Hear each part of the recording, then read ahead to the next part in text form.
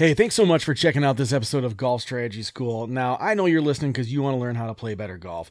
But if you want to see how you compare to other golfers your age, you need to check out parforsuccess.com/Griffin. That is par, the number 4, success.com/Griffin, Griffin. And what it will do is it will actually give you a free assessment where you can see exactly how you measure up against other people your age. And you can see where you're excelling, where you need to focus your time on. And this is an assessment, honestly, that you can take once a month just to see how you're progressing throughout your golf journey. So again, check out parforsuccess.com/Griffin to see how you measure up against other golfers your age.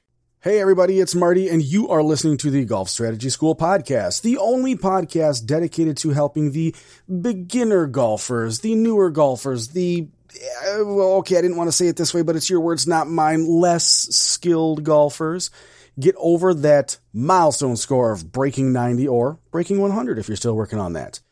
This episode is brought to you by Super Speed Golf. If you want to learn how to hit the golf ball farther, head on over to golfstrategyschool.com/superspeed and listen to my interview with Mike and Kyle talk about how they use the science of overspeed training to help you do exactly that. Today's episode is part 2 of 4 on how to break 90. Again, we are going through exactly how I teach my students how to break 90 in the Golf Strategy Academy. And if you want to be one of those students, you can head over to golfstrategyschool.com/academy.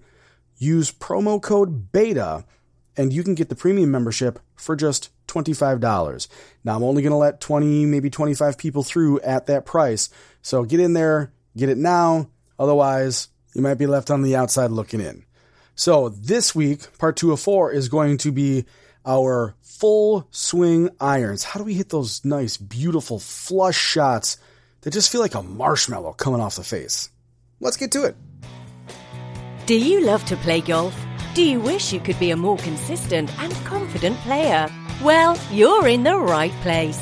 This is the Golf Strategy School podcast, where we discuss specific practice strategies used by some of the best golf instructors from around the world. Here's your host, Marty Griffin. All right, everybody. So, full swing irons. How do we work on what that good, solid swing is, that crisp contact? What do we need to know to make ourselves more consistent with these clubs? Well, I'm going to read you the steps, and then we're going to actually go a little bit further into them.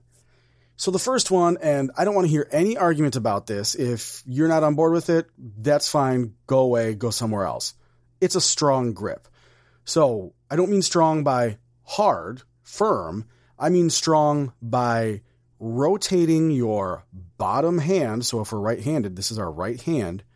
Rotating your bottom hand underneath the club slightly to help you get the face closed at impact. And the reason being is if you follow me on Instagram or Facebook and you've seen all of my random little 1-minute lessons that I do, you've heard me talk about the reasons why a ball could go right. There's only 3 reasons why the ball could ever go right. One of them is really basic and it happens before the swing, and that is your line. That's something that we're not going to address right here in this because it's where you're aimed. It has nothing to do with how you swing the club. So the second reason why the ball can go right is if the face is open at impact. Now, the way to remember what these things do is that the face tells the ball where to go, what line to start on. The path of the club is the other thing that can produce a left to right shape. If you are coming across the ball in that outside in lumberjack over the top type of motion, that can produce slice spin and make the ball move from left to right. So the only things that make the ball, once we're swinging the club, go right are the face or the path.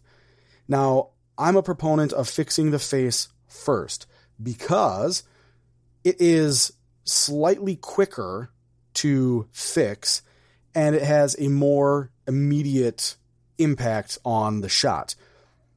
Path is important. I am not going to argue that. but I think face is more important because it's a more direct impact. And if you're not on board with that, if you're a pro who disagrees, that's fine. Go teach your students.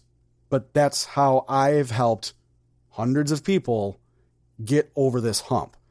So a strong grip is slightly rotating your bottom hand, your non-glove hand, underneath the club, because it promotes closure of the face at impact.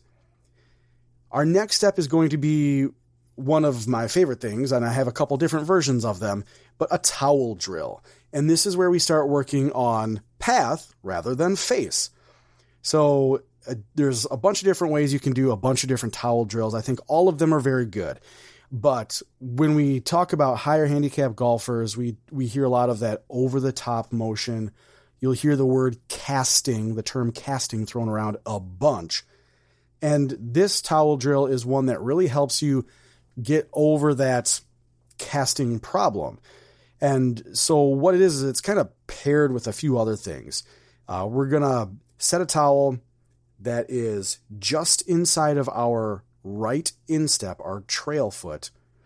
And then we are going to put a tee into the ground, essentially where we would tee up a driver. And with high handicappers, this over-the-top motion comes a lot with what's also called a reverse pivot. So the way that we fight this reverse pivot is we are simply going to take very slow,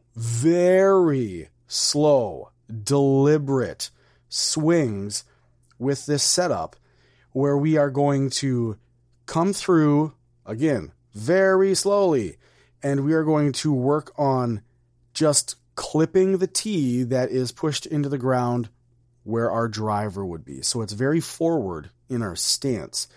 Now, if you want to actually go through and see these drills and experience these drills in the order and actually work with me directly, that can be done through the Golf Strategy Academy. Head over to golfstrategyschool.com/academy, and you can actually get the visual versions of these drills. So with this towel drill, what we're working on is kind of the first movement from the top of the swing is that our right elbow should be coming down hard into our ribs, kind of in front of our ribs, because this really helps avoid us from casting, avoid us? What am I talking about? This really helps us avoid casting the club. So that right elbow just comes sucking in right in front of our ribs on the downswing, kind of that first move. And what that does is it shallows out the path coming through the ball, helps you work from the inside rather than from the outside. So it's a really good drill. The idea is that you do it very, very slowly to get the feeling down, and then you slowly pick up speed. And the whole point is don't hit the towel, hit the tee. And that is what's going to allow you to get from the inside and start eliminating that slice. The other thing that we see all the time with higher handicap golfers is they like to lift the club rather than kind of rotate and swing the club. So I like to say rotate, don't elevate. What we're talking about here is that on the backswing, people start moving the club back, and then with their hands, they actually just lift the club up into the air to where they think it should be at the top of the backswing, rather than rotating their shoulders to get the club more behind them and build in that natural elevation of the club as they come back. And this, again, is another thing that really helps people learn to come from the inside. You know, at a certain point, your hands have to be kind of behind that initial line, or that initial line with the golf ball.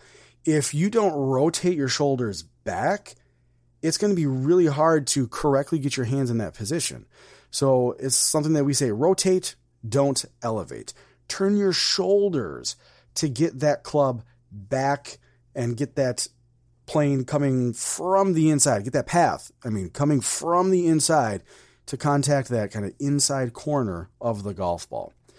Now, what these things do is they really help us learn a lot more about the low point of the swing and exactly all the different iterations that could occur. So the low point of the swing is when the club is at its lowest. I know I've mentioned this on the podcast before. I've mentioned it on Instagram. I've worked with people who in the past thought that an iron is not supposed to hit the ground. And I'm here to clear that up. That is completely okay. If your iron is supposed to hit the ground, that's what divots are.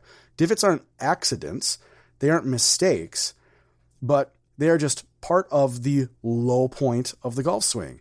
With an iron, we need to be hitting the ball slightly before we hit the ground.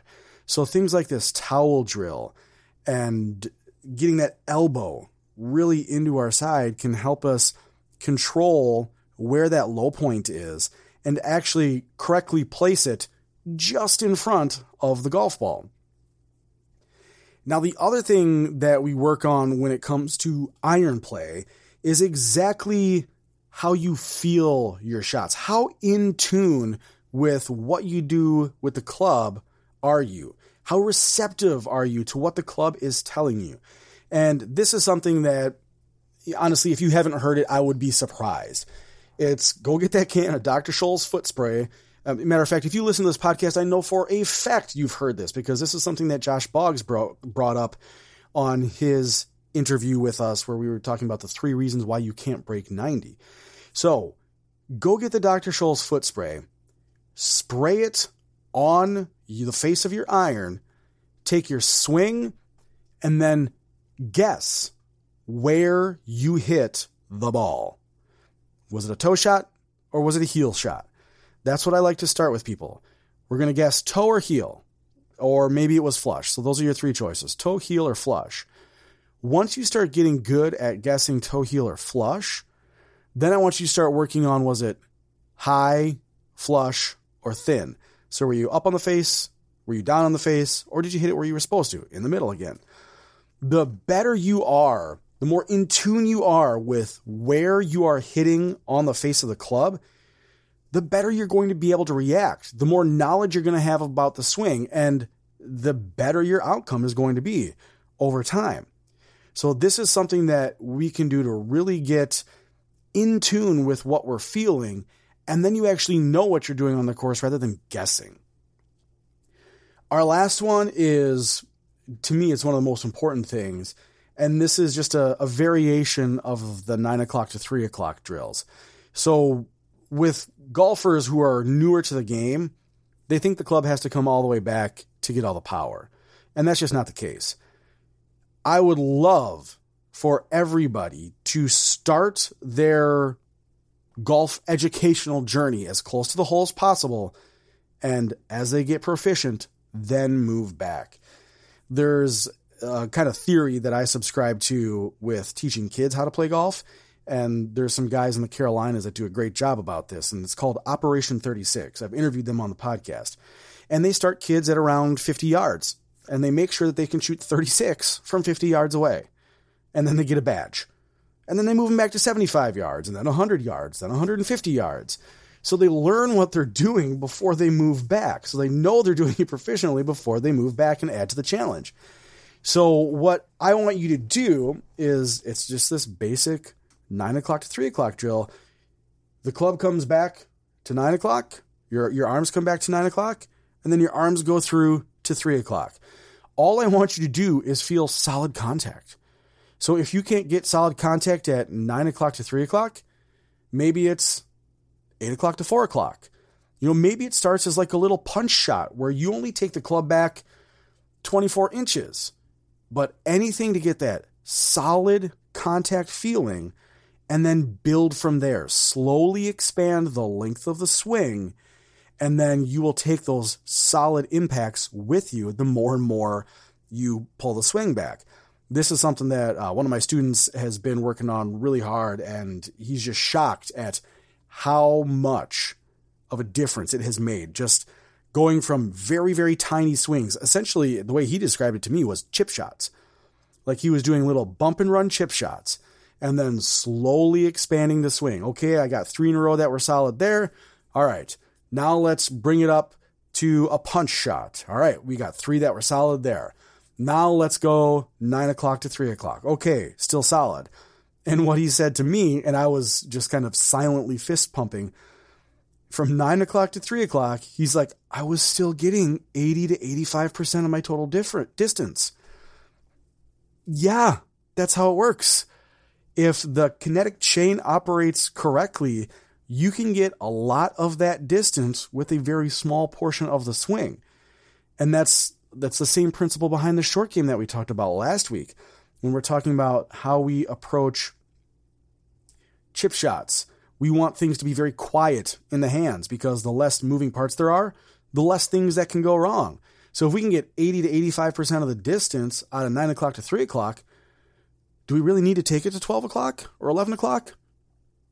I mean, it's kind of a cost-benefit analysis at that point. You know, would you risk, if you were in business, would you bet $1,000 on something that would get you 100% of the return 1 out of 3 times? Or would you bet $1,000 on something that would get you 85% of the return, but 90% of the time? It's an easy question. I mean, it's a simple answer. So that's how we work on the Full Swing irons. Again, layering success. We're starting from the easiest possible point and expanding upon that. That's why I say we start with grip. The club's not even moving. We start with grip. Then we work on some towel drills where we're not even hitting the ball. We're just learning what this feeling is. Then we're learning about kind of getting that rotation and getting the hands into the right place. We're going to have a conversation about what the low point does, what it should look like, how it should feel. We're going to practice these things with, our receptiveness to how the club feels, how the impact feels on the club. And then we're just going to groove it with some 9-3s.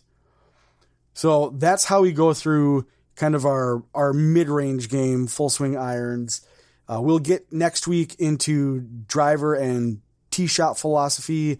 And then week 4 is going to be kind of our game day game plan, our strategy.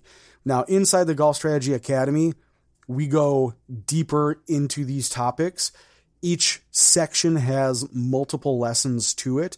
So I kind of broke the Academy down into 4 sections or into 4 parts for the sake of the podcast. But in real life, there's 8 different modules. So we break it down into some smaller steps. Again, layering our success.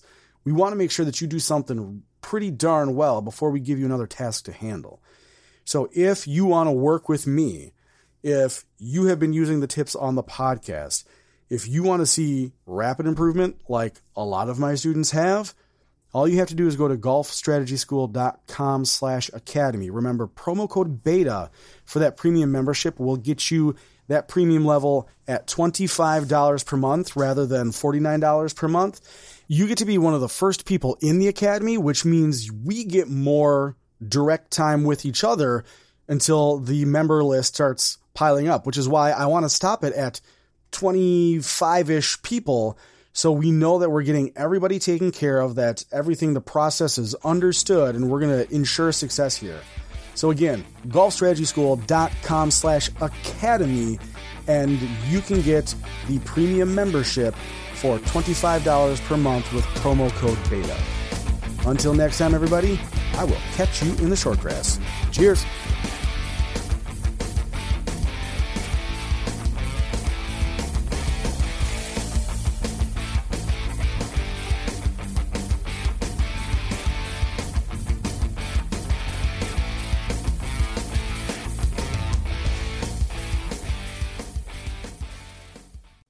All right, thanks for listening to this episode of Golf Strategy School. As always, if you want to keep it in the short grass, all you got to do is put those lessons into effect. And if you want to see exactly how you fare in terms of your physical performance to other golfers your age, head over to par4success.com/Griffin, and you'll be able to see exactly where you line up and match up with other golfers your age based off of this free performance assessment that Chris and his team has put together. Again, that's par4success.com/Griffin to see exactly how well you line up against other golfers your age, and I'll just drop a link to it in the show notes.